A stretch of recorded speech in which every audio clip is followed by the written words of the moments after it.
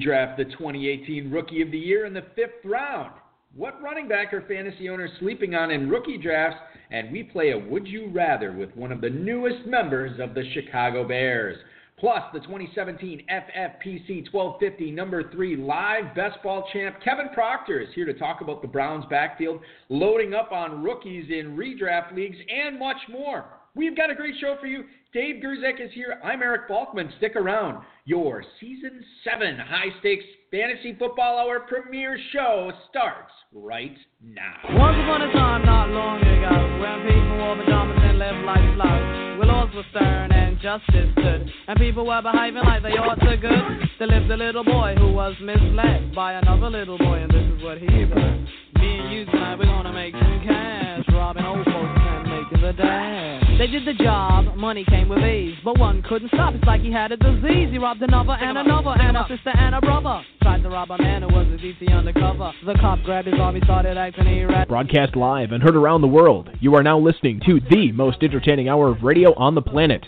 It's the High Stakes Fantasy Football Hour presented by MyFFPC.com with your hosts Eric Balkman and Dave Gerzak. The High Stakes Fantasy Football Hour is your home for football analysis from the best fantasy players in the world. And now, because no one else was available, here are Eric Balkman and Dave Gerzak. Shot for the head, he shot back, but he missed her. Looked round good and from expectations, he decided he'd hit for the subway stations. But she was coming and he made a left. He was running top speed till he was out of breath. Knocked an old man down. Thank you so much, Rob. Greetings and salutations, all of you Balkaholics and Gerzak addicts. Welcome to the latest episode of the High Stakes Fantasy Football Hour presented by MyFFPC.com. I am, of course, your slightly above average host, Eric Balkman, and my co-host is the patron saint of fantasy football, Dave Gerzak, better known as the Dizzle. Coming up on tonight's show is David Johnson being undervalued, who is the Colts' number 2 wideout, and more, plus the 2017 FFPC 1250 live best ball number 3 league winner, Kevin Proctor, drops in to give us some best ball tips, what stuck out for him in FFPC drafts so far this season, and much, much more. Shout out to the chat room right now. Feel free to post any questions you might have in there. If you want to connect with us on Twitter, you can do so at HSFF Hour, at Eric Balkman, or at David Gerzak this evening. You can post on our Facebook page at facebook.com/HSFF Hour 2. If you want to chime in and talk with us, give us a call at 347-426-3682. That's 347-GAME-OVA. You can also email the show at the inbox at highstakesfantasyfootball@gmail.com. If you have any questions for us, now is the time to send them. Our producer and mutual friend Rob and our audio engineer Bryce will get those questions to us in the fantasy feedback segment later on in the show. Season 7, Dave, I misspoke last week. I thought we did Season 7 already. We did not. I was so excited that we were going to have our 8th season, but that's not till next year, as we are kicking off Season 7 this week. So very exciting that we've been doing this 6 years. And now here we are in our 7th year. Did you ever think we would get to 7 years of doing this show? No. You know what? I didn't think it would take me 7 years to still have the live chat not load properly for me, but here we are. It's great. Here we are indeed. You know what? I will say I'm no longer really very nervous doing the show anymore. I'm comfy. Well, were you ever? I never really thought you were ever nervous doing the show. Not really, actually. That sounds like something good to say. It's no big deal. You're the Dizzle. You're not allowed to get nervous. Yeah. Anyway, yeah, it's very exciting. I'm glad to be back. Yeah. I'm glad we got re-signed for our 7th year option. We got franchise tag. Right. Le'Veon Bell, we signed the contract. Unlike Le'Veon Bell, we signed the deal. We always sign the deal. So we're good. Yep, we'll take that guaranteed money every single Thanks, time. Thanks, Alex. You're the best, buddy. We really appreciate you. Keep bringing us back for more and more. One of us appreciates you more than the other. That's true. But it's very close. Football Guys Early Bird Promotion. Get that free $35 credit now. You have until June 30th to sign up for a team. You have July 15th till draft it, so get in on those early Football Guys drafts, and make sure you're getting those free $35 teams from the FFPC. Our main event, Early Bird, expires May 31st. That is 2 weeks from today. Room discounts at Planet Hollywood. Don't forget about that $10 sportsbook restaurant lounge viewing to Caesars property when you stay at Planet Hollywood or another Caesars property out in Vegas. So a lot of information there. You can check that out at myffpc.com/main event. Register for best ball drafts at $35, $77, and $250 that are now drafting, slow and live. Dynasty startups are available. I think we have some Dynasty startups kicking off this weekend, Dave, don't we? Like stuff that's still available, open spots? Oh, actually, They're going to be drafting on the 26th because we want to give people a little bit of time for trading. So, a little bit of breathing room. Yeah. But get your ducks in a row. There's a lot of them that are close to filling with 4 left, 5 left, 6 left, stuff like that. So those are all going to fill.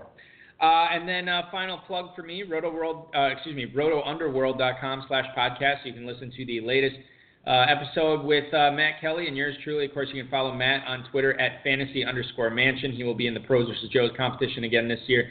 This is one of the most entertaining podcasts out there, much more entertaining than this one. In fact, I'll say this right now.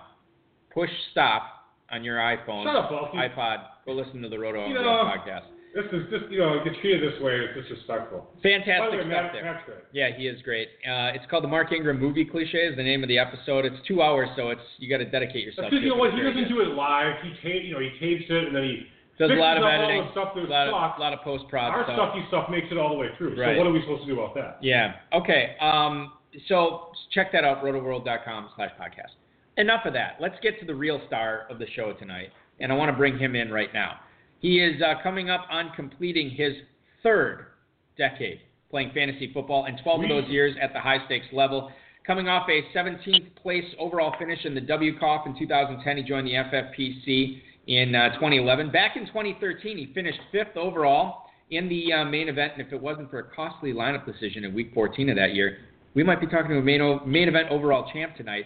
He does have numerous top 100 finishes in the Football Guys Players Championship to his name and is the defending champ in the FFPC 1250 Best Ball number 3 League, and he is our first guest of Season 7 on the High Stakes Fantasy Football Hour. Please welcome in the owner of the Throwbacks franchise, Kevin Proctor. Kevin, thanks for doing the show on a Thursday this week, man. We really appreciate it. Hey, guys. Thanks for having me on. I really appreciate it. To kick things off, I want to talk to you about this Week 14 decision that may have cost you the main event title. It would have been 5 years ago now. Can you tell us a little bit what happened there? Oh, yeah. There's nothing like telling a story that cost you $250,000. But it was one lineup decision, Week 14. It came down to Robert Griffin III was my starting quarterback the whole year. And it was his 2nd season, so coming off the ACL, it wasn't his electric rookie season. Andy Dalton was my backup at the time. I had played RG3 every week up into Week 14, the first round of the championship rounds. And the decision was RG3 at home versus the Chiefs. And it happened to be snowing in Washington that day, just a little bit. And the Chiefs had a pretty good defense that year, and Andy Dalton was playing at home against the Colts, and it was raining in Cincinnati that day. So the decision was, I thought maybe it would be a little bit more of a shootout in the Cincinnati game. Both games had somewhat low over-unders. In the end, I stuck to my guns. I went with RG3. He got knocked out in the first half of that game. He scored 13 points. Andy Dalton lit up the Colts that game, threw 4 touchdowns, scored over 30. And the difference of 20-some-odd points was the difference between me finishing 5th and 1st that year. So, yeah, one decision cost me the title and $250,000. So that's a tough one to live with. It is, but, the way that you explain it, I feel like if you had to do it over again, your reasoning was pretty sound in this, and it was, it was unfortunate that RG3 had the injury. But I think, the thing that I take from that is, you used all the best possible information at your disposal. You made what you thought would be the right decision. It didn't work out, but I can't believe that decision has changed the way that you've managed lineups in the future, though, right? No, it would not. No, it wasn't. It's what I made the decision. You make the decisions, you live with them. You're never going to get them all right. I did believe at the time that Dalton might have been the best decision. I think the thing that bothers me the most about it. But I stuck with my guns, and I went with RG3. So turned out to be the wrong decision. Yeah, let's listen. We don't want to bring up past pain too much on the show. I know it's terrible. You're ruining the interview already. I am. I'm train wrecking. I'm going to try to. Hey, what's this? Diane Sawyer, and you try to make him cry on the show. I don't want to do this. Tell us about. Do you have any problems with your childhood? All right, we don't need to go to that extreme here. Kevin, I'm going to try to dig myself out of this hole right now. Tell the listeners what you do for a living when you're not cashing FFPC checks. Absolutely. I'm a business development officer and trust department in Wilkes-Barre, Pennsylvania. So I work with one of the large national banks, and I work with 17 retail branches in looking for opportunities for our group. I just learned something, Balky. Okay. It's not Wilkes-Bar. It's Wilkes-Barre. Wilkes-Barre. Yeah. Well, there you go. Stupid. Yeah. Sure. I knew that because isn't there, and Kevin, maybe you can, I know this is not football, but is there a Yankees or a Phillies minor league affiliate there? Yes, there's the Rail Riders, which is the Yankees AAA team. Yeah, I kind of pretty cool. AAA, that's a big deal. Yeah. Very, very cool. Let's move on and talk about that 1250 title last year, Dave. So, yeah, you drafted the currently suspended Mark Ingram at the 4-1-0. He's still going at the 3-1-12 this year, even after his suspension. In fact, according to our statistics, he has yet to fall out of the 5th round overall in any draft. Since the NFL draft. Yeah. Yeah. Do you think the 4-game suspension is a little bit overblown, or do you think FFPC drafters are taking him a little too high? I mean, too high. That was a performance-enhancing drug. He wasn't smoking. In the leagues that I've done a lot of drafts since the suspension. The drafts that I've seen him go in have typically he's fallen between the mid-5th to the late 5th round.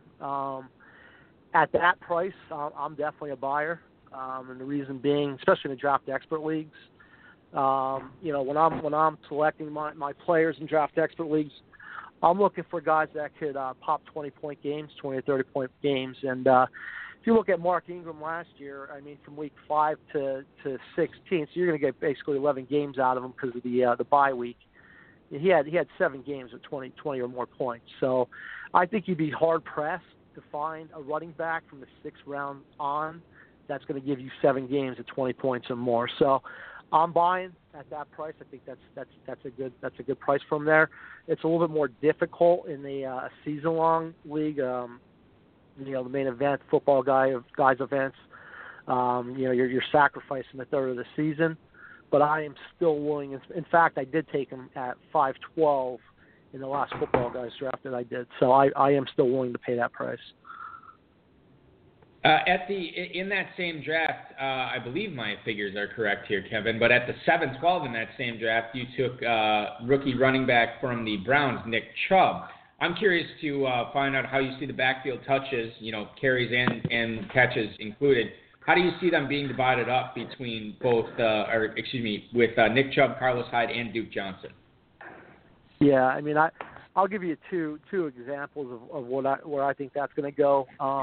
In 2015, the Arizona Cardinals drafted David Johnson, and he turned out to be a mid-round pick in fantasy football.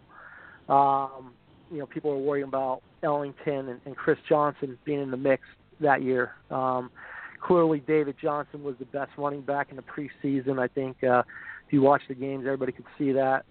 Bruce Arians kind of slow played him. He got some action early in the year. He busted some big plays, and then he kind of went away in the middle of the year. Chris Johnson goes down later on in that year. He gets a chance to be the 3-down back, and he ended up being the best fantasy running back at the end of the year that year. A lot of teams that had him rostered won their leagues. The next year, 2016, he's a first-round draft pick. And I think similarly last year with Alvin Kamara, same thing, drafted by the Saints, mid-round pick. People worried about Mark Ingram and Adrian Peterson running in front of him. Peterson gets cut. Kamara gets his chance. Turns into one of the best running backs last year. This year, he's a first-round draft pick. I think that's what you're going to see with Chubb.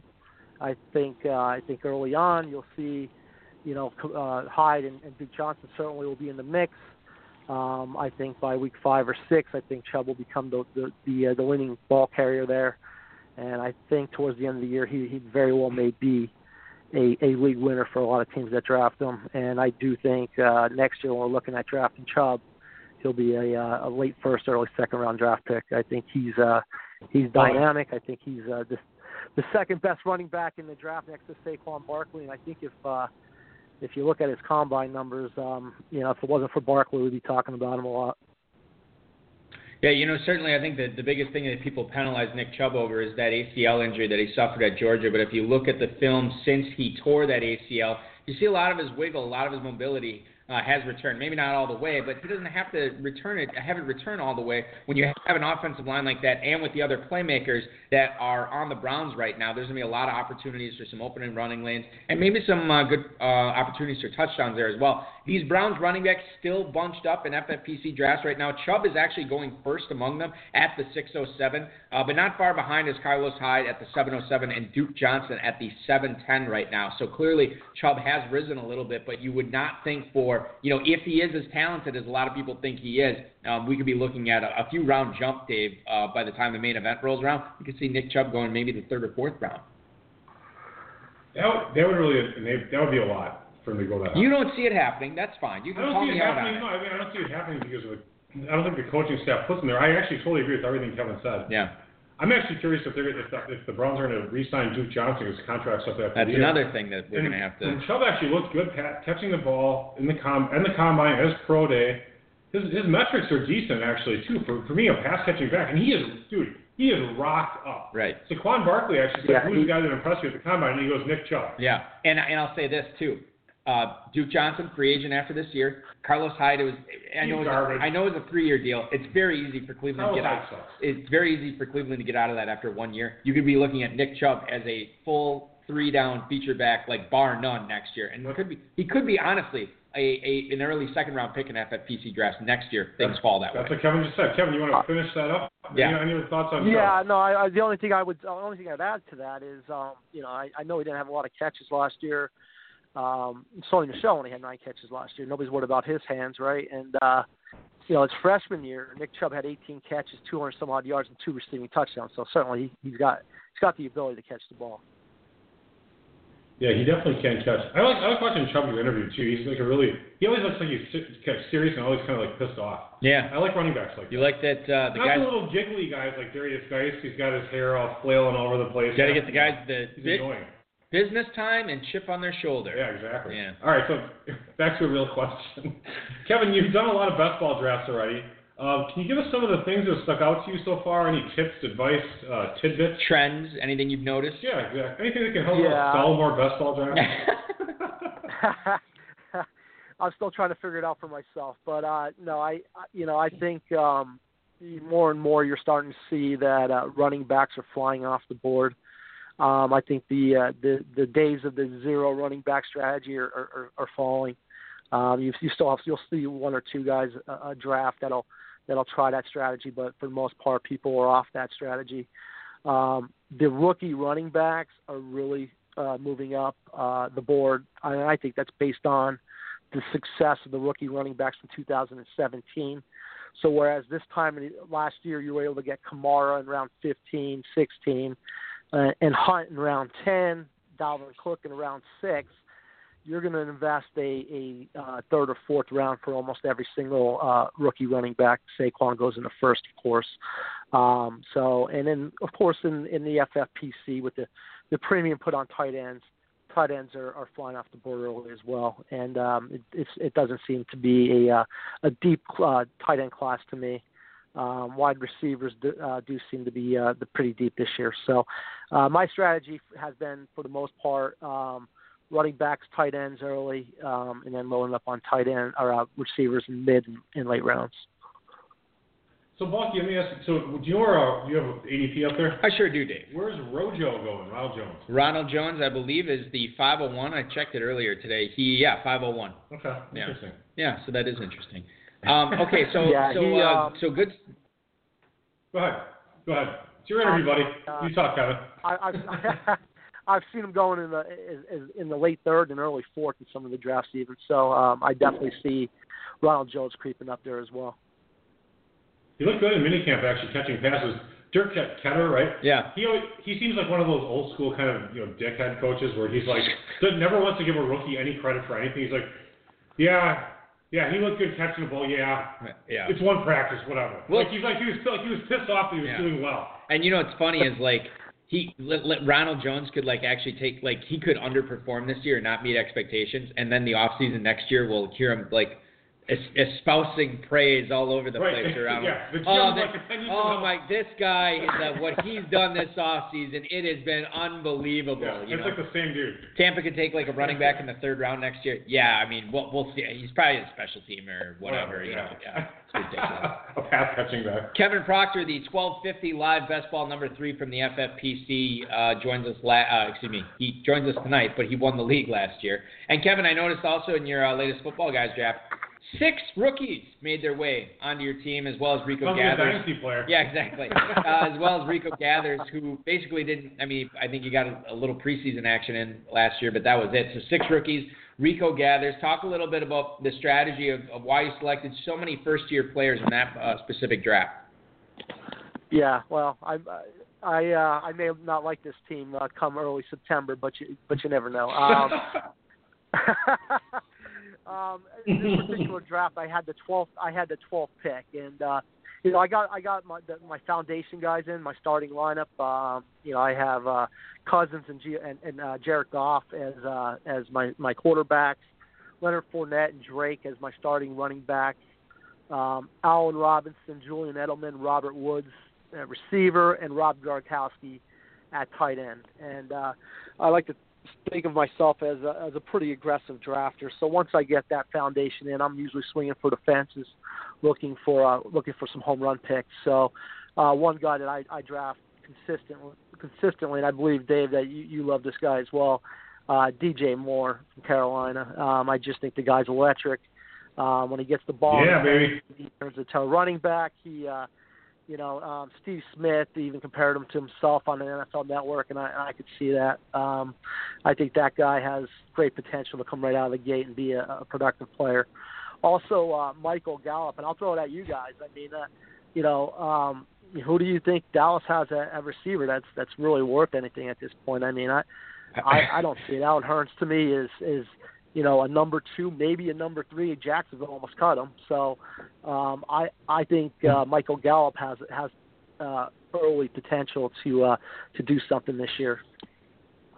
Yeah, he definitely has the opportunity to maybe make a Sterling Shepard, maybe even a bigger than Sterling Shepard-like impact in his rookie year last year. Shepard benefited from the Marshall and Beckham injuries, but certainly Gallup could be like that all season long. You know who the Cowboys should sign? There's that free agent wide receiver, because the receiving core is problematic.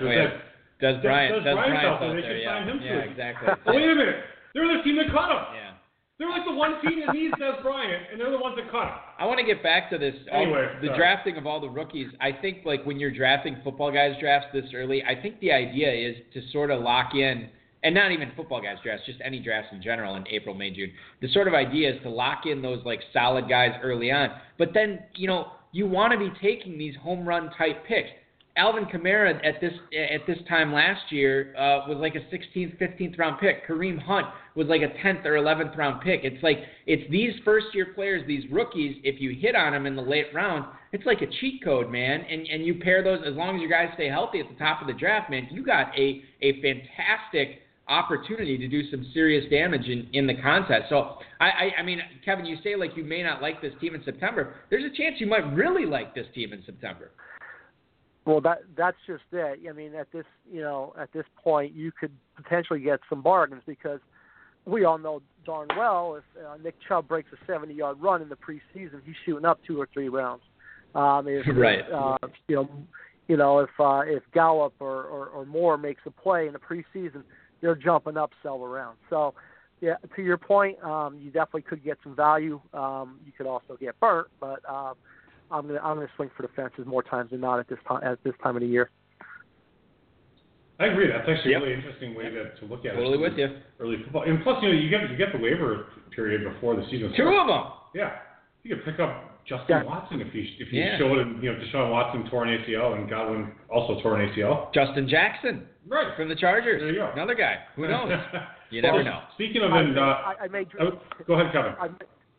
I may drop half this team. Hey, that's not a bad move. That's awesome. Well, like there's that, I mean, we may talk about him later, but that is a Darius Fountain. We're not going to talk about him later. Oh, no, we could talk about him later, but you could bring him up, yeah. The number 2 wide receiver position for the Colts is wide open. Right. He was drafted ahead of Deion Kane, right? He was. And he had a 42.5-inch vertical, like an 11-something broad jump, 4.49 40, 6'1", 210, out of Northern Iowa. He could be the number 2 wide receiver for this team. And in dynasty drafts, he's barely getting drafted at all. Like if you have a 4-round dynasty draft, no one's taking this guy. I think what we need to do is find out what the starting quarterback for the Indianapolis Colts, Jacoby Brissett, has to say about his favorite receivers, right. And then we'll figure it out from there. there. Nerf ball Andrew Luck neckbeard doesn't have anything to do with it. Yeah. Anyway, so speaking of players, weird ones like that, is there a player, Kevin, that you are really heavily investing in that you can share with the listeners so we can all, ape your draft? Yeah. One guy that I seem to target a lot is, Allen Robinson in the 4th round. I think he is in a good situation in Chicago. I think he's going to see a lot of targets there. And I think for the first time in his career, he's got a quarterback that has some accuracy. If you think about in college, he played with Christian Hackenberg, and in Jacksonville, he was always frustrated playing with Blake Bortles. So he's 2 years removed from a 1,400-yard, 14-touchdown season. And I think he's going to get all the opportunity in the world with the Bears this year. So he's one guy that I target. I really love Joe Mixon on the swing. I really think it's going to be a breakout season for Joe. We talked a little bit about DJ Moore. I like Zach Ertz at the end of the second, early third. I think he's coming off a career year, and Carson Wentz and Nick Foles seem to have taken a liking to him. So I think he's just going to keep going. I can see him having 100 catches this year. Those are some of the guys that I think 100 a lot in the early rounds. A lot of good names to be paying attention to there for fellow high-stakes players. Kevin, last year, Todd Gurley rewarded owners who drafted him in like the 2nd or maybe even 3rd round with an MVP-type season after he let a lot of owners down who drafted him in the 1st round the year before. Is there a guy, maybe being taken in those first few rounds, or not necessarily there, but is there a guy that you could see bouncing back in a similar way this season that could really help a lot of owners who maybe he burned last season? Yeah, I think that guy is Joe Mixon for me. I think he's got the ability. He's got the size to be a 3-down back. He's not coming out on the goal lines. He's got great hands. I think towards the end of last year, I think we would have saw that. I think that Cincinnati was about to make him the workhorse back after splitting time with Hill and Gio for part of the season, but unfortunately he got injured, and I don't think he was able to showcase what exactly he could do. And I do believe that they're rebuilding their offensive line this year. They're getting Eifert back. They're getting Ross back. I expect the team to be much better on offense this year, and I think Joe Mixon could be that guy that carries teams to the championship. Yeah, Mixon's an interesting guy, and he's a guy that we'll have to be paying attention to. I mean, obviously, FFPC drafters have not dropped him significantly based on his season last year. He's going at the 302 right now, so you still have to invest a significant pick in to him, but it might be a pick worth investing in this year, Dave. I just have a go ahead. question about Joe Mixon. I can see the gears turning over there. Well, and I don't just. I've never been a big Joe Mixon fan. That is true. So Joe Mixon in college averaged 6.8 yards per carry, which crushed it. Incredible. Yeah. It's phenomenal. But last year he averaged 3.5 yards per carry. Right. I just have a tough time. Getting around that. I don't understand. I mean, I know that I assume the offensive line there were some issues or whatever. Any insight there, Kevin? I'm just missing. And Kevin, before you say anything, I will say this. I will say that Cincinnati lost two of their main cogs along the offensive line before Joe Mixon even took a snap for the Bengals last year. So there was an adjustment period there. In free agency, you mean? Yes, in free agency. They lost somebody to the Rams and somebody, I can't remember where the other guy was. They had other players. It's not like they were blocking with three guys. They had five guys. But there is, as offensive lines go, there's a certain amount of familiarity and gelling that needs to take place, and I think clearly that it did not take place last year. But Kevin, I'll let you go ahead. That's my point that I wanted to make about Mixon. Yeah, I would say they brought in the tackle from Buffalo. They traded for the tackle from Buffalo. They drafted a center. I think they brought in the old Dallas Cowboys offensive line coach.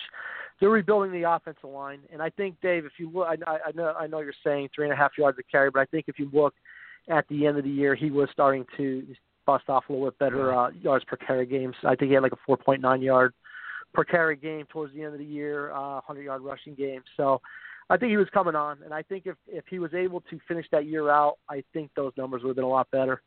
It's hard to get going. Yeah, I'm willing to listen, by the way. 7-8 carries a game. Right. No, that makes sense, actually. He doesn't get much of a rhythm. And to be fair, too, he had 30 catches for 287 yards on 34 targets. I mean, that's like a 90% catch rate. You can't really beat that. And averaging like 9.6 yards per catch. So maybe I need to look at Mixon just a little bit more. Well, you will have time, Dave. I do have time. Yeah, exactly.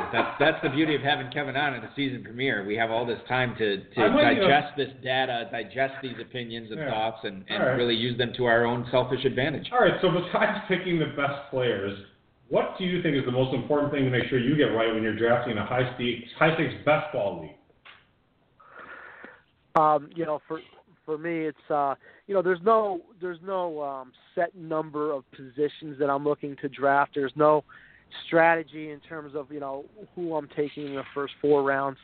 I have a list of guys that I like. Like I said earlier, I like guys that could pop 20 to 30 point games. You're not going to win a best ball league with guys that are getting you 8, 9, 10 points every week. You need the guys that could have the big play potential. So I'm looking for those kind of guys.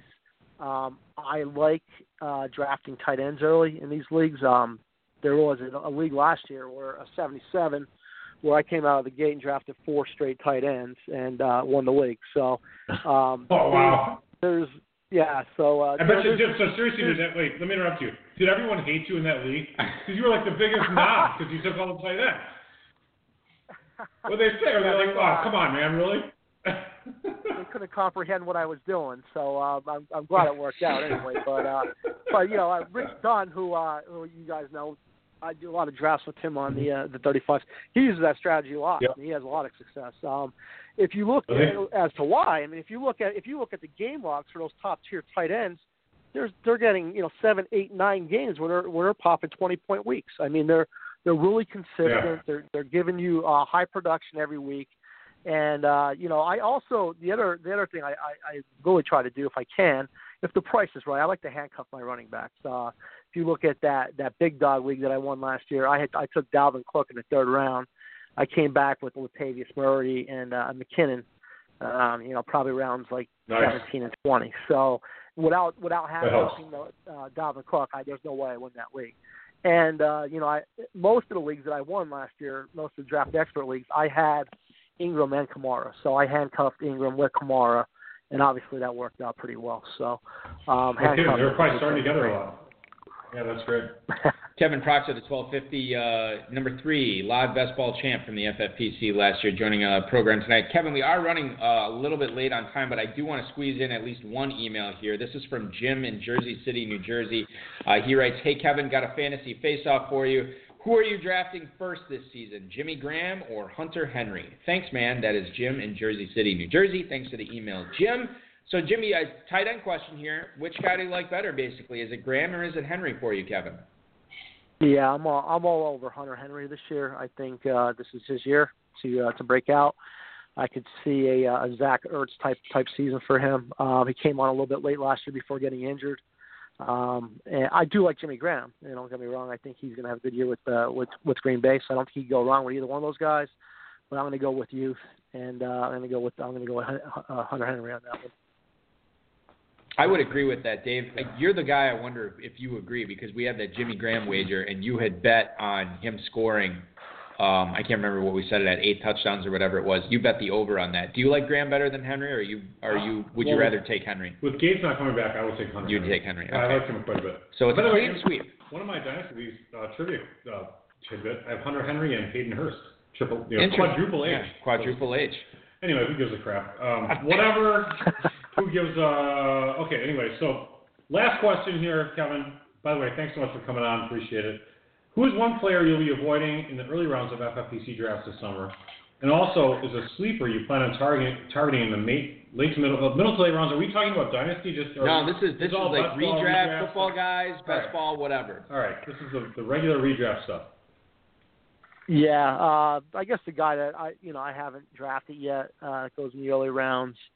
Probably Keenan Allen. Had a great year last year. Stayed injury free for the first time in his career.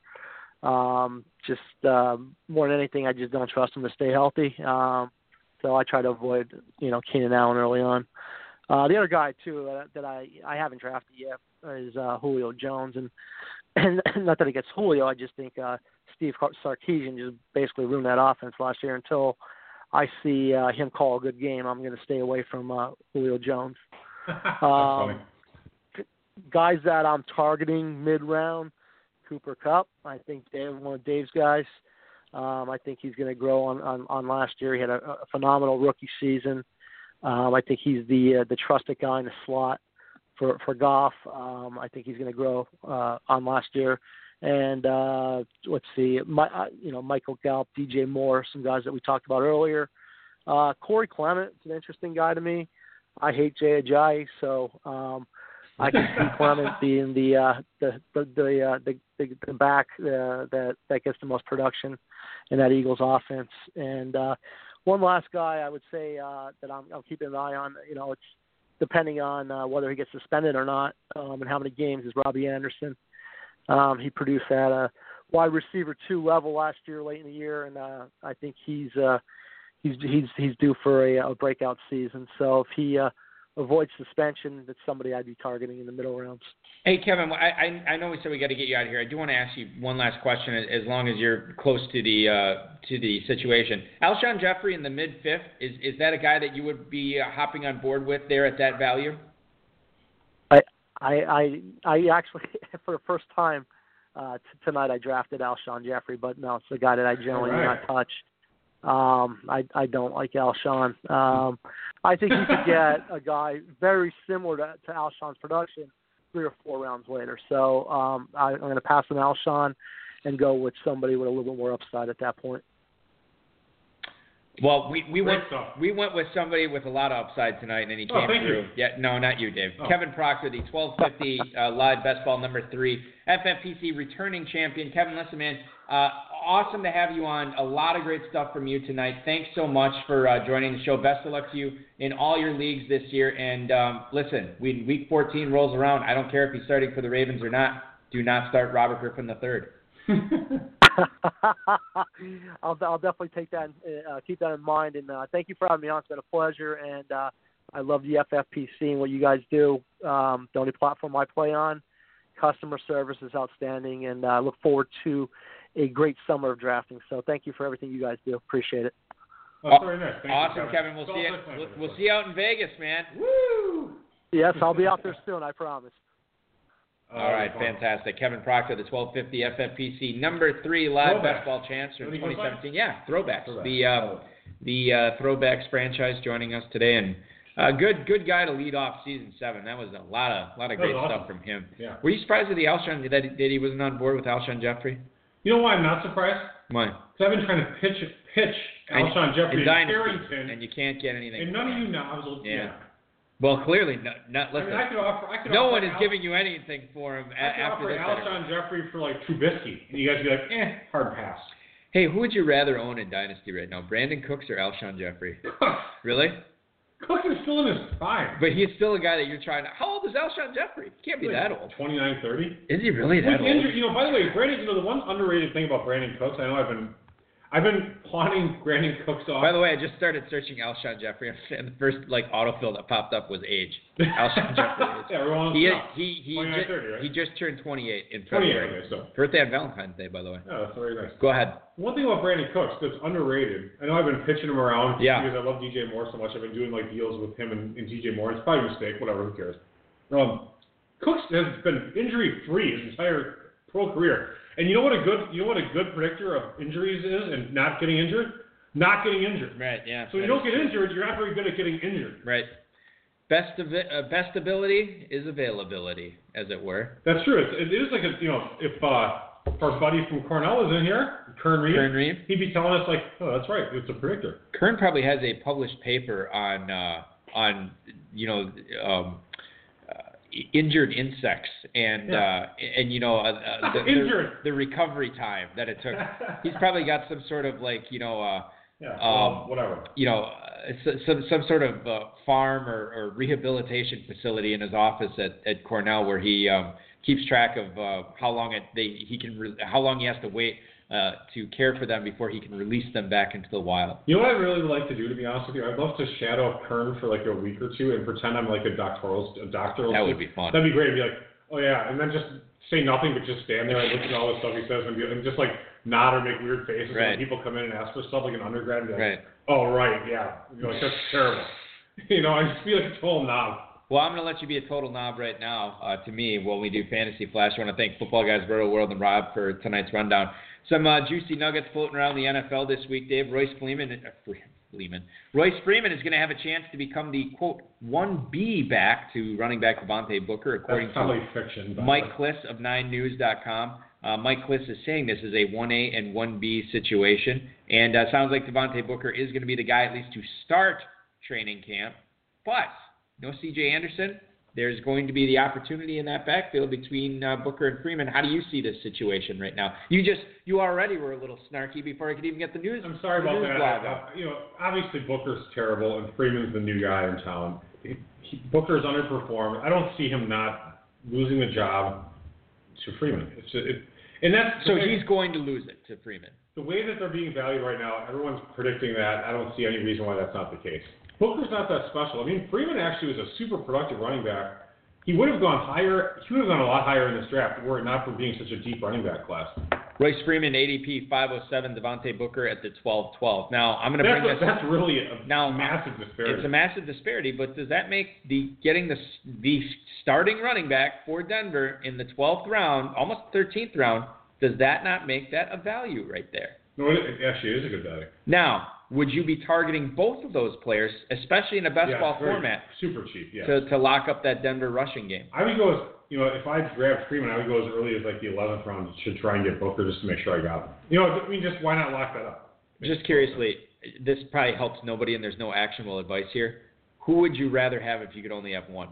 Royce Freeman at the 507 or Devontae Booker at the 12-12? In a best ball. In a best ball.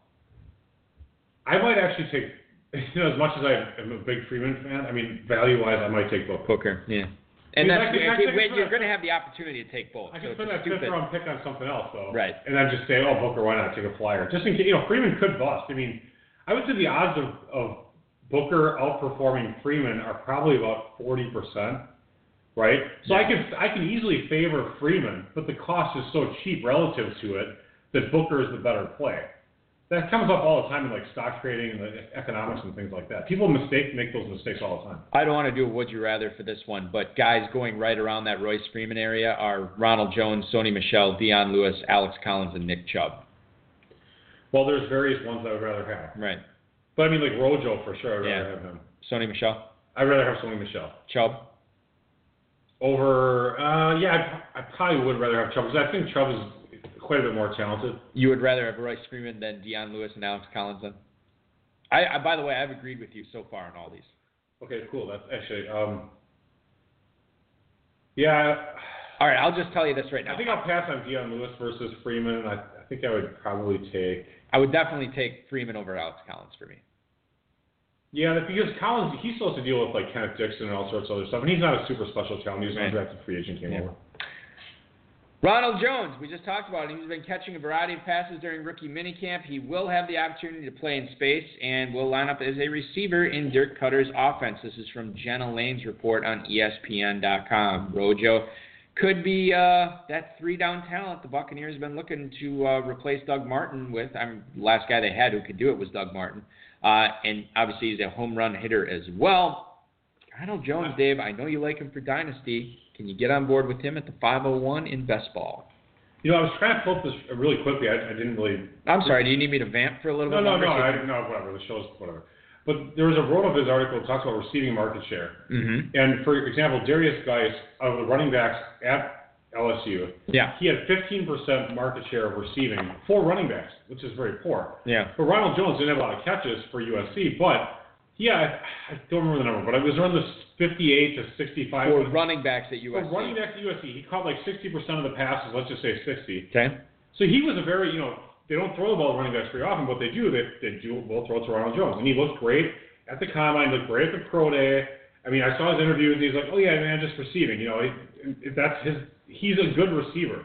And you look at him, he looks like he's going to be a good receiver. He doesn't, his body type is not the type where he's like this clunky, big, large, 5'11", 245-pound turd that can't catch passes. He looks like he can catch passes pretty easily. USC does not throw to their running backs often, but when they do, they prefer Ronald Jones. That's very true, actually. That's very true. T.Y. Hilton has stood out so far in the off-season program for the Indianapolis Colts and appears to be giving Frank Reich, their new head coach, his full effort. Well, God bless him. I'm glad he's trying. I'm glad that he's making $8 million a year, whatever it is. Yeah, I'm glad he's trying. It's nice to see him trying this year. He cut out fast food, I heard. Maybe Zach Kiefer from the Indianapolis Star just needed something to write about here, but this was his report. By the way, Zach, Z-A-K. Yeah. No comment. T.Y. Hilton has had a bad year last year. He did not. Mom, thanks for the name. He did not hit 1,000 yards. That was the first time in 4 years he has not done that. Obviously, he did not catch passes from Andrew Luck last year, even though Jim Irsay had us believe that he would have been catching passes. Until early September that he was telling us that Luck was going to be throwing them the ball. He finished as the WR25 in standard scoring, this according to Football Guys. I don't know what he finished in PPR this year. What I can tell you, Dave, right now, and I think I know your answer to this, but I feel like we're obligated to talk about it. T.Y. Hilton going at the end of the third round, which is interesting because I think he's like T.Y. turn yes Hilton. Turn yes, because 2 years ago he was going at that 312.401. Oh, that's right. Then last year he was going at like the 212.301, and now here he is back at the 312.401. It's always at that, he's always going on the ends for whatever reason. So T.Y. Hilton, are you getting on board with him at the end of the third round? No, Balky, I'm not. Let's move on. No, I'm not going to totally do that. Who would you rather have? No, Balky, I'm not. Yeah, who would you rather have this year for guys going right around that same spot, T.Y. Hilton or Amari Cooper? I don't like Cooper, but I'm taking Cooper. Really? Wow. Well, first of all. And you would take Thielen over Hilton, right? Probably, yeah. I don't know if I would take Cooper over Hilton. I would. By the way, I'm going to let you get your point out. I'm going to let you finish. But this is one of the greatest questions of all time. Tyreek Hill and Doug Baldwin, I would both rather have than T.Y. Hilton there as well, and they're going right at that same spot. Really? Yeah. I look at Doug Baldwin. What's surprising about that, Baldwin? No. Okay. First of all, you would rather have Hill than Hilton. Correct. I would rather have Hill and Baldwin than Hilton by a lot. There you go. First of all, you don't know that Andrew Luck's coming back. No, you don't. Yeah. And the fantasy drafters are discounting Andrew Luck. He's QB11 the last time I checked. I will look that up right now. So if he was totally healthy, he'd be like QB3 or 4 or whatever, 2, 3, 4 in that range, right? Yes. And so he's not. He's QB11. So they're discounting that, but they're still not QB11 at the 904. They're not discounting Hilton properly. Because you have Doug Baldwin getting passes from Russell Wilson, who was like the number 1 or number 2 quarterback last year. He's fantastic. Should be a target monster. Yeah. Who else? Yeah. Graham is gone. And then they lost Richardson, and they have Lockett, who's been sucking. They have Lockett and Jerron Brown. I mean, is there for... Granted, one could say, they're going to double cover Baldwin, this or that. But whatever. He's going to get open. He's going to be fine. Yeah. And then They'll scheme him open, Dave. And then Mahomes is like Mr. Rocket Arm. They liked Mahomes so much. They saw him play one game, Week 16. Right. They're like, Alex Smith, who was like, what was he, the number 4 fantasy quarterback last year? Yeah, I think he was 4. He's like, get out of town, son. We don't even need you. Yep. And so then, that's what they think of Mahomes with the huge rocket arm, too, with the big, long, deep playmaking guy, Tyreek Hill. So I think Hill's going to be just fine as well. I mean, granted, you got Sammy Watt coming to town, so he's going to bust off 40 catches for 700 yards, be overdrafted like usual, and maybe get hurt. Percentage chance Andrew Luck is under center for the Colts in Week 1. Okay, I'll say 65. Okay, that's a lot higher than I thought you were going to say. But that's pretty low, though. I mean, because these guys are For talking these guys like it's a done deal. No-brainer, yeah, right? Yeah, no, I get it. Keep in mind, okay, so he's currently not throwing a football. He's throwing a weighted ball. We don't know what that is. It could be a Steely if you're playing marbles. It could be a ping pong ball. A tiger eye or whatever. You have no idea what the weighted ball is. Right. He's not throwing a football. So yet, in like 120 days or whatever, he's now expected to throw this 15-ounce football. Yeah. 45 times a game at like a 50, 60 miles per hour. Is that how much they weigh? 15 ounces? Yeah. Oh, okay. I never knew in that that. Neighborhood. Well, that's part of the inflation gate or whatever. Yeah. But he's supposed to inflate gate. For as much as we heard it, I don't know how you butcher it to call it inflation gate. It's kind of fun. Who cares? Yeah. But I mean, if he's supposed to throw it 40 times a game, I don't think so. Yeah, it's not looking great.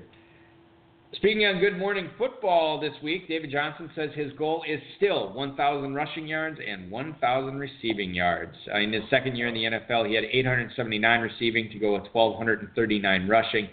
So it seemed like it was attainable to go 1,000 last year. Had a wrist injury in the first game of the season and basically never came back after that. This is not a debilitating injury. It's an injury he's fully recovered from. He's had all offseason to prepare. And yet, Dave, when he was coming off that second year in the NFL, he was the de facto 101. Yep. And maybe you saw Le'Veon Bell go at the 101 in a couple of drafts. Most of the time it's David Johnson. Yeah. Misses all year for, again, an injury it's not a knee, it's not a lower body thing. Right. Nothing like that. It's kind of a quirky injury, to be honest. Yeah. And now he's going at the 104. Now it seems this is going to be a weird question, but is he undervalued at the 104 right now? Yes, okay. Okay, who's going ahead of him? Let's just I don't even have to tell you. You know who's going ahead of him. So we got Elliott? Yep, at the 103. I think that's a mistake. Okay. And I'll tell you why in a minute. Okay. Bell? Yep. I think that's also a mistake. Okay. And the other guy? Yep. Saquon? No. Todd Gurley is. Oh, it's Todd Gurley. That's right. Okay. He's the guy who won me all those leagues. Right. Okay, so I cannot argue with Gurley. He had a fantastic year. I would still take Gurley over David Johnson at this point.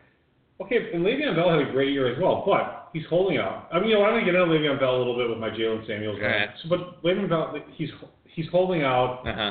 He's not signing his franchise tag. He's pissed off. He's probably smoking the reefer right about now, whatever he's doing. The views of Dave Gerzak do not necessarily represent the views of the High Stakes Fantasy Football Hour in Eric. No, he's been suspended for games. He's had. We're going to get into Le'Veon Bell. He's had issues. Yeah. So it needs the team and Le'Veon Bell are not kosher together right now at this point. I think you can agree with that. I've seen better synergy. Right.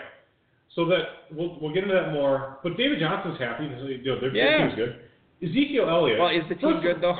Well, we'll see about that. I mean, he's good with the team, but he's good with the team. The team's not great, but the counter argument to that one. Dan Bradford is not a terrible. He's an NFL caliber starting quarterback. He is. And he'll be starting for 2 or 3 games there before Rosen takes over. And then Rosen's fine. He's got the weird look in his face, but whatever. Elliott, okay. First of all, Tavon Austin. By the way, Austin, there's only 90 plays in a game on offense. Okay. Tavon Austin is going to get 12 to 24 of them. That's a lot of plays. Elliott might only get 4 carries a game, 5, 6 carries. You say that in jest, but there is I'm actually being truthful. There is something to the fact of the Cowboys want him playing running back. The web back. Right. They want him doing that. They're not a heavy pass volume team. Exactly. You know what I mean? How many catches is Elliott going to have if Tavon Austin is the shifty guy coming out of the backfield? The point I want to make is you can throw stones and say Dallas, the Cowboys coaching staff for saying 12 to 24 touches for Tavon Austin. You can call him an idiot, whatever you want. Fact is, they still said it. And if they believe that, it's going to come. And if they try to implement it, it's going to come at the expense of somebody. And it seems to me the easiest one that would be, well, maybe Cole Beasley. It comes at the expense of that. But Ezekiel Elliott is, I mean, that's a dent into him, too. I would rather I don't know how much better the Cowboys' offense is than Arizona. Frankly, I don't know if it is better. And I could easily see that David Johnson is playing on a better offense in Arizona than Elliott is playing in Dallas. And I know the offensive line in Dallas is better than Arizona. But by and large, I think that you can make the argument that David Johnson should be going ahead of Elliott. I don't know if I'm with you yet on Le'Veon Bell being a mistake at the 102. I certainly see the argument. But when you have a team that is built to win this year, they can easily ride Le'Veon Bell for however many, 400-plus touches or whatever again this year, and, really run him down going into free agency. I think Bell would be on board with that because he wants to inflate his numbers, and the Steelers obviously want to utilize him as best as they can. Right. So I'm not sure I'm all the way there on taking Johnson ahead of Bell, but for sure over Elliott. So, and again, you go back to 2017 running back stats. Yep. The top 8 running backs all had 52 catches or more. So, will Ezekiel Elliott have 52 catches? How many did he have last year, just curiously? I thought he had it in the 30s. Again, he missed in time. He missed 1, 2, 3, 4, 5, 6 games. Oh, he obviously wasn't a top 8 back because of all that time he missed. Right, he missed 6 games. He had 23 catches, and so he would not have had 50-something. But he was actually... so he played in 10 games, is that accurate? Yeah, on a points-per-game basis, Elliott was running back 3. And so from that perspective, he's being valued fairly. But there was not the Tavon Austin factor, which sounds so stupid, kind of. I don't even think he would have hit 40 catches last year if you extrapolate that. One thing to consider about Elliott last year is he had a 43.3-point game playing at the 49ers where he had 147 rushing yards, 2 touchdowns, 72 receiving yards. He had a massive game. And I'm not saying he won't have that, but that is a little bit of an outlier, and that does matter, actually. Moving on. Bucs offensive coordinator Todd Monken said Chris Godwin has, quote, earned the right to start. Godwin actually did pretty well last year as a rookie when he got his shot. He had 55 targets last year. Out of those 55, he caught 34 of them for 525 yards and a touchdown. He's obviously not leapfrogging Mike Evans there, and they do have O.J. Howard and Cameron Brate at tight end. But Dave, Deshaun Jackson, I mean, I know we're talking about a bounce-back season for him this year. No, we're not. Well, some people are, I'm just saying. Yes, we're not, though. Let's just be clear. We are not talking about... We are not talking about Deshaun Jackson bouncing back. All right. But Chris Godwin could easily step in there, and he makes for a sneaky pick there when you talk about him being the number 2 receiver on a team that has not fixed all of its defensive issues yet, could be involved in some classic NFC South shootouts. Godwin's an interesting guy right now in FFPC drafts. He is the 2208. Oh, that's ridiculously low. He's going to move up, granted, from this news. Mm-hmm. But I totally agree. I think Deshaun Jackson is way overrated. I'm not a big fan. In fact, he's one of my cut candidates on one of my dynasty teams. And I'm talking about keeping a player like Justin Watson, who's on the same team, in his 2305. 2 positions below Deshaun Watson, or between Deshaun Jackson. Yeah. So he's going at the 2305. Chris Godwin at the 2208. You know who's going at the 2207? No, That's right, Tavon Austin, which he's going to move up to. Yeah, he's been recently moved to running back for FFPC, but we don't even know where he's going to finish out. Who knows? I don't think the team knows. Yeah. We're running out of time, so we're not going to play the drop. But you specifically came out this week and said, we need to make some time on the show this week for me to defend Jalen Samuels and why people are missing the boat on him. So I'm going to give you the floor right now. You take this however you want, but I'm only going to restrict you to saying that you have to talk about Jalen Samuels. Sounds good. All right. So this is a player that came upon him or whatever. So let's just talk first of all about the situation with Pittsburgh. Okay. We have Le'Veon Bell. He's holding out. He's getting franchise tagged. He has not signed the tender. This is now his 6th season with the Steelers. Wow. There's been a lot. He's had his issues with the Steelers. He's been suspended in August of 2016. But the team was very. They're a family-type team. They were kind of pissed off about what happened. So they were not happy about that. Tore his MCL in 2015. He had a sports hernia surgery in 2017. Mm-hmm. So he has had 1,229 NFL career carries, 1,626 regular season touches, 1,720 touches, including the playoffs. I believe for 3 straight years he ended the season with a knee injury, too. He's had injury issues, absolutely. Last year he had a 73% market share of rushing. So who was his backup? His backup was James Conner. They took him in the 3rd round. Fitzgerald, Toussaint, too. I mean, you could make the case it was. But Connor was supposedly the guy. But supposedly, yeah. He scored. He had 32 carries for 144 yards. No catches. Zero catches. 7% market share. And then he tore his MCL December of 2017. So James Conner is not a pass-catching back. No. He's not. He's really, okay, if you're the Steelers and you're like, okay, well, we have Bell, we've had problems with this guy. Do we trust James Conner? And the answer is steadfastly 100% no. No. Right? So then you look at Jalen Samuels, and let's talk about his combine real quick. All right. Then let's compare him to Le'Veon Bell. Sounds good. 6'1", Jalen Samuels 5'11.5". Bell's 230, Samuels is 225. Bell ran a 4.6, Samuels ran a 4.54.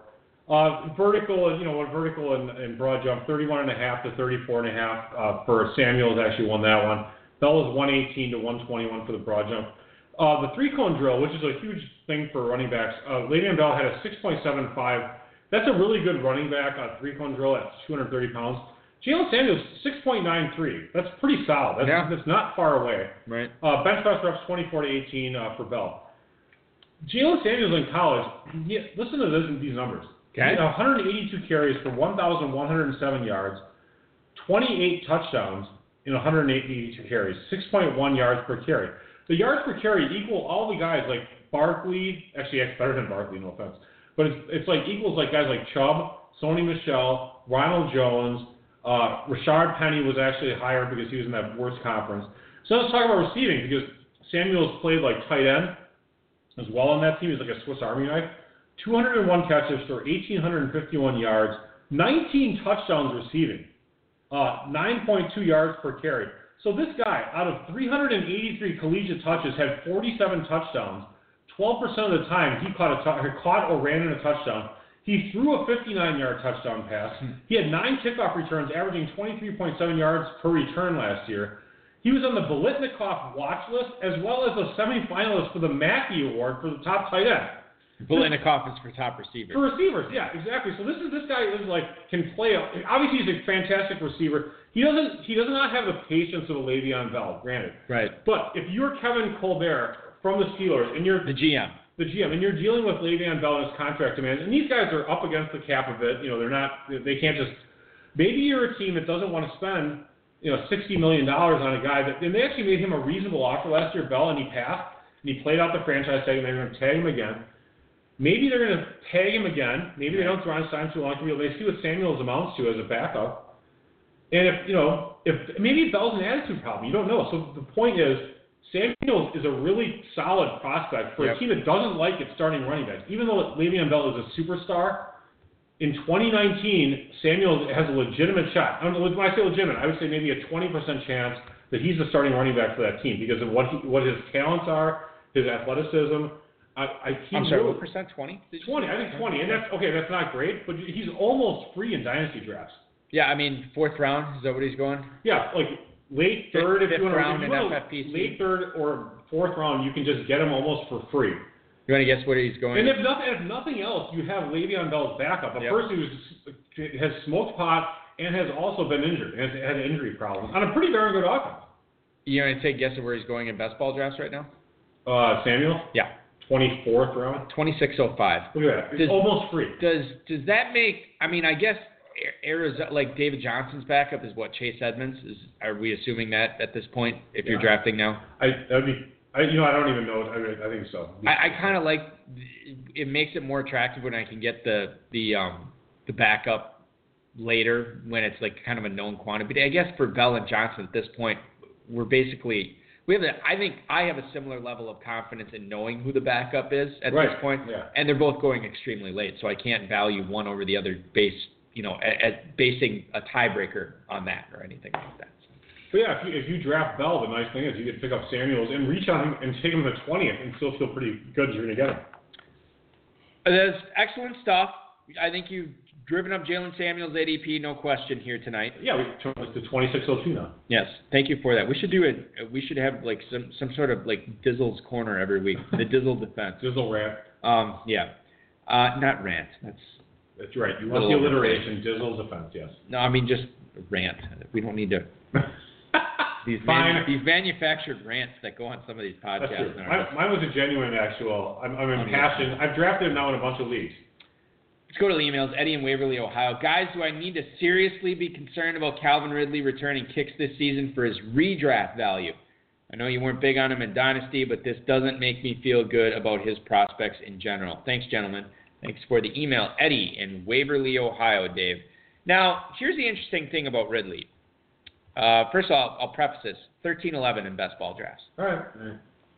There is a difference between a guy being placed on special teams and a guy being, just worked out on special teams. Calvin Ridley, they basically said right away, not basically, they did say right away, we're going to have him return some kicks. This is before they got him on the field. This is before they saw him in action in a Falcons uniform. This is before he had the opportunity to screw up and suck and look old and slow. Okay? All right. Has he done that? He has not done that, to my knowledge. All right. So I think that this is not a case of, hey, we're going to use him on special teams because we know he sucks now in doing things on offense. I think this is a case they just literally want to get him on the field as much as possible. They know he's not going to be the number one receiver on that team at least this year. And this is just an extra opportunity to squeeze some more value out of a guy they spent a first-round pick on. So I'm not necessarily worried about his dynasty value, redraft value. And honestly, Dave, I'm not a Ridley guy, but in the 13th round for the number 2 receiver on that offense, when I've basically, done with Austin Hooper at this point, I've never been a Mohamed Sanu guy in the past. I can get on board with Ridley in the 13th round to redraft, returning kicks or not. It depends on who else is going that spot. I'm not totally familiar with I can tell you who. Sure, go ahead. Cameron Meredith, Alan Hearns, Marquise Lee, Rashard Matthews, and DJ Moore. All right, I'd probably let Ridley go at that point. I'm probably taking all those guys that are Ridley. Really? You would take Alan Hearns over Calvin Ridley? Yeah, I would. Cameron Meredith and his shredded knee over Calvin Ridley? They paid him 2 years, $10 million, and he's on the Saints. And Chicago let him go without even a failure well.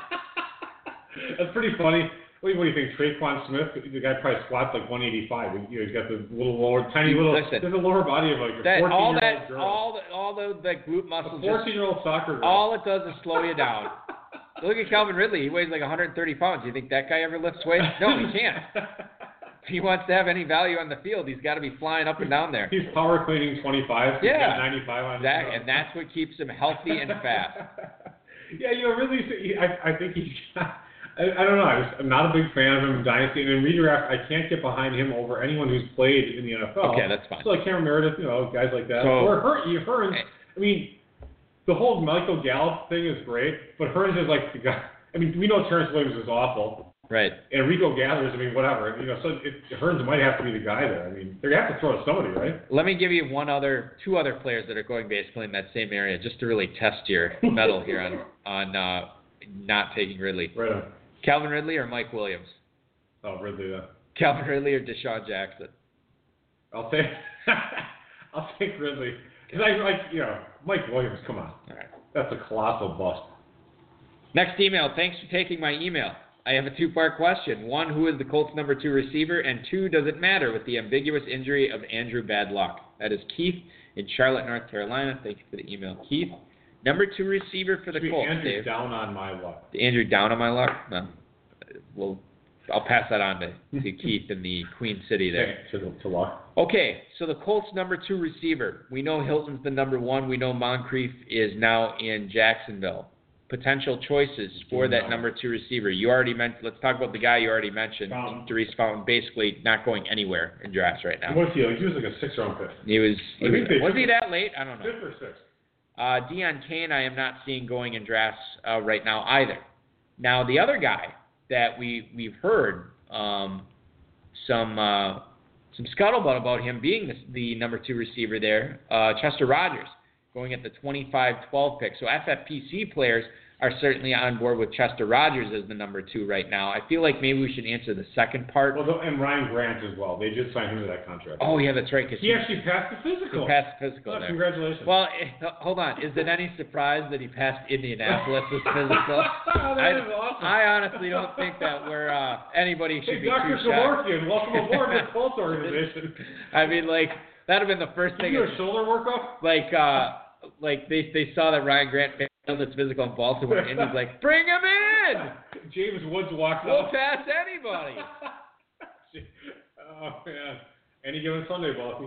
I mean, like, Marvin Harrison and Reggie Wayne would probably pass physicals at this point. Wayne might still start there. Yeah. So I think. By the way, Ryan Grant 25.06, so right, basically the same spot as. Yeah, you got to give Grant. I would say give Grant a nod, but I think Darius Fountain has a shot. Okay. I think I think Deion Kane. He was rated really highly by our buddy Matt Waldman. Yeah. And our buddy. Well, someone's buddy. And, I mean, like, we don't dislike him. I just don't think he knows who we are. Whatever, it's fine. He's an analyst. Right. Well, people know who he is. Yeah, he doesn't like football that much, but it's fine. So Darius Fountain, though, is I think the guy that got drafted sooner. The team liked him higher. Yeah. So, and I think he's more athletic. I think that matters. Okay. I'm going to answer the first part of the question by answering the second part. It does not matter who the number 2 is. This is a team that now has Frank Reich as its head coach, a guy who utilized 2 tight end sets like a bodily function in Philadelphia, and then they went out and signed Eric Ebron. Oh, they still have Jack Doyle there, so I don't, maybe number 2 receiver, but what is he as far as target option? I don't think it's going to be great. I don't think that's a great offense. That's interesting. So they got Jack Doyle and Ebron. They also invested the number 6 overall pick in Quentin Nelson, who is the best best guard in the draft. So maybe there's going to be more of an emphasis on Marlon Mack, Nyheim Hines. Perfect. And perfect Jordan segue. Wilkins. Perfect segue. Let's keep talking about the Colts, Balky. Ray in Houston, Texas. Dear Thanos and Cable. Are you going to see Deadpool 2 this weekend? Yeah. My wife and I want to see it. Did you know my kids unfortunately got out of time? The actor who plays the quote-unquote bad guy in Deadpool 2 is the same actor who played the quote-unquote bad guy in Infinity War. Actually, no, that's interesting, but I should know that. And I saw Infinity War and I saw the Deadpool preview, but now that you mention it, I get it now. That's really kind of lazy. I mean, who the hell does the casting? I mean, that's a little lazy. Can you find another bad guy? I'm sure they could. They chose not to. So stupid. Dear Thanos and Cable, is everyone sleeping on Nyheim Hines for best ball? I've been getting him fairly easily in the 13th and sometimes 14th rounds of my FFPC draft, and see him more likely than not finishing as a top 25 running back this season. Wakanda forever. That is Ray in Houston, Texas. So thanks for the email, Ray. And let's talk about Nyheim Hines. So I think he is going at like the 1309 or 1310 when I looked at this before in FFPC drafts. It does seem low, Dave, and I was high on Hines before one of the things I wanted to talk to you about when you're going off on Jalen Samuels, I watched Florida State play NC State, and I couldn't believe that this duo of Hines and Sam, especially Samuels, was really torching the Seminoles defense, and they pride themselves on having a very fast sideline-to-sideline defense, and Samuels, a guy who, again, 5'11", 225, was consistently getting the corner on these guys, and Hines is already fast as hell, so you knew he was. Mm-hmm. But those guys were both really impressive. I think Hines, again, I've said this before, I think he's like a Darren Sproles type player. I think he's going to have a Darren Sproles-esque career. And that's a big statement. And that is a big statement. This is how I view him. And so the fact that he is, Ray writes here, he sees it more likely than not finishing as a top 25 running back this season. I would agree with that.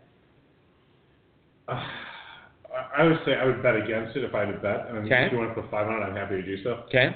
I think he's got a chance. I think the team loves him, and that's fantastic.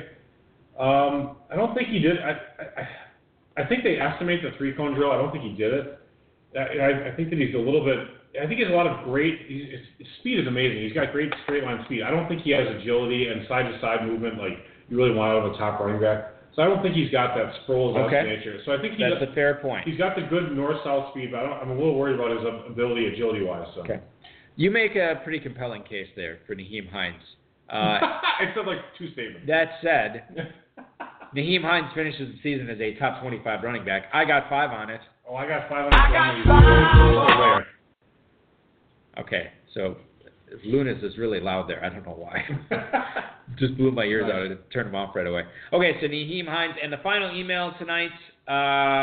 Okay, but in the 13th round, we should actually talk about this here for a second to really flesh this out for people. There's not a whole lot of running backs going in that area. Bilal Powell, Devontae Booker. I know you don't like Booker. Bilal Powell or Nyheim Hines there. Who would you like? I'm taking Hines basically ahead of all these guys. I'll probably take Hines. Hines or Corey Clement? I'll take Hines. I'm not as big of a Clement fan. Hines Okay, just tell me when I hit on somebody here. Giovanni Bernard, James White. No. No. Here's an interesting one. Theo Riddick. No, I don't like Riddick either. I mean, I like Hines, but I think I might take Riddick over Hines. Riddick is the only guy I'm sure of in that Hines backfield. Yeah, but Kerryon Johnson is not going to all of a sudden be taking over third downs there. Riddick is all overrated. You think Riddick's going to be a top 25 back? You just said Hines is going to be. Riddick's not going to be a top 25 back. Yeah, that's a good point. Riddick sucks. That's a good point.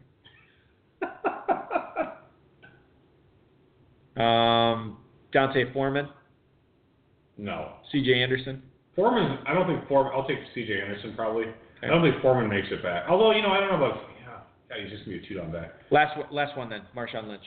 I'll take Lynch. And I would take Lynch over Hines there. All right. I'm a little surprised. Well, whatever. Let's get to the last email of the night. Hey, Balky and Dave, Matt Nagy seemed. This is actually interesting. Before we get to the actual question here, I want to get your opinion on this. Matt Nagy seemed like he was falling all over himself in a Pete Carroll-esque manner today, talking about Tariq Cohen, Allen Robinson, Taylor Gabriel, Adam Shaheen, and really everyone. Did you see this at all today? I heard about the Cohen, but I didn't hear that he was infatuated with every dude on the team. I mean, it was just and the Pete Carroll-esque thing is spot on because this was Pete Carroll is Mr. Positive about everything in Seattle. Right. Well, yeah, I know he broke his leg last week, but we're hopeful he can come back for the Thursday night game. You know what I mean? That kind of.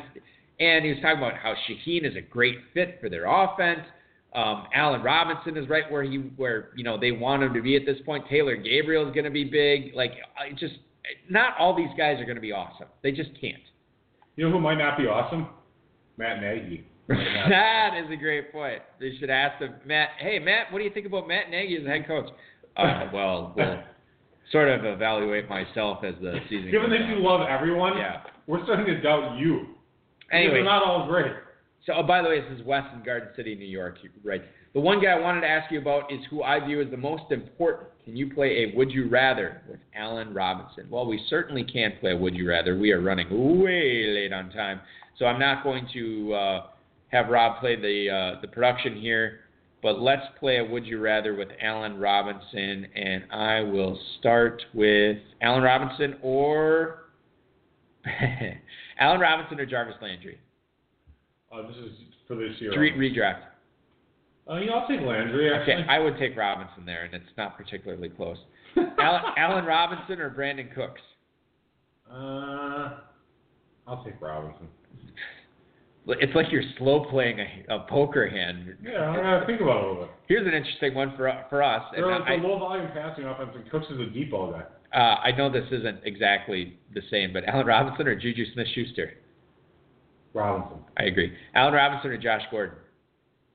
I don't trust Gordon enough to take him over Robinson. I'll take Robinson. So Josh Gordon or Jarvis Landry, you would take Jarvis Landry then, right? Yeah. Okay. Me, I would. I agree with you on that, by the way. Allen Robinson or Alshon Jeffrey? I'll take Robinson. I don't like Jeffries. I agree. Allen Robinson or Demaryius Thomas? I'll take Robinson. Although I actually like Thomas more than most people do, I think. I do too, and I'm also taking Robinson. Allen Robinson or Stephon Diggs? Thing is, I liked Thomas last year, and it was didn't work out so well. No. I'm gonna go with Robinson only because I think Diggs has to share a little bit with Thielen. Yeah, that's what worries me too. And Cousins is actually talented enough to spread it around. So I agree with you there. Allen Robinson or Larry Fitzgerald? Fitz. I agree. Allen Robinson or Amari Cooper? You know what? You just never know. You just never know when Amari Cooper might have one of those mysterious unreported injuries during the season. So I'm going to have to take Allen Robinson. So terrible. I'm going to have to prepare a dossier of Amari Cooper injury stuff from the 2017. He might just disappear out of nowhere and then report it after the season again. My project for the weekend, go to the library and get on the microfiche machine and see if I can queue up all these Amari Cooper articles. The mysterious case of Amari Cooper. Allen Robinson or Adam Thielen? I'll take Cooper. All right, I'll take Robinson. I will agree. Yeah, I'm going to agree. Allen Robinson or T.Y. Hilton? Robinson. I agree. Allen Robinson or Doug Baldwin? I'll take Baldwin for sure there. Yeah, I think I will too. I'm not saying it's right. I'm just saying. Oh, that's close. And then I think I'm going to stop. Well, no, I'm going to do two more. Allen Robinson or Tyreek Hill? Hill. I agree. And then Allen Robinson or A.J. Green? Green. Okay. I thought you were a little down on Green this year, but No, he's good enough. fine. All right, ladies and gentlemen, that is going to do it for our show. I want to oh, by the way, I'm going to make a special mention of this. A big happy birthday to the Dizzle tomorrow. Turning, what is it, 55? 56? 29. Oh, 29. Interesting. 56. Wondering if you'd pick up on that. So happy birthday to you. Obviously, we will not be doing a show tomorrow. That's why we did the show tonight. I also want to thank Kevin Proctor for coming on the show tonight. 1250 FFPC Best Ball number 3 defending champion. The FFPC, Rob Rice, and of course you all get my undying thanks. Thank you so much for tuning in on a Thursday night. Next Friday, we return live with 10-time Football Guys Players Championship league winner, Jeremy Mills. He will be on the show next week. Register for the main event, Best Ball Dynasty League, now at myffpc.com. Get in on that Football Guys early bird. Plenty of Football Guys drafts, plenty of Best Ball drafts, and Dynasty drafts are sneaking up too. If you want to get in on a startup, now is the time. You can draft all you want this weekend with the FFPC, and of course your weekend starts now. This has been another episode of the High Stakes Fantasy Football Hour presented by myffpc.com that was broadcast live and heard around the world. Eric and Dave will be back next week with more analysis, interviews, and advice from a guest much smarter than they are. Thanks for listening, and we'll talk with you again next week. About to call your ass a Uber, I got somewhere to be. I hear fairy tales about how they gon' run up on me. But run up when you see me, then we gon' see.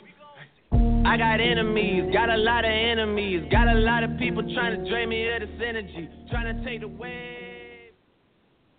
I know I said I wouldn't do it, but I may have to revisit this Theo Riddick bet. I'm not gonna do it this week because you're so adamant that he's not gonna be a top 25 back. I'm not too sure about that.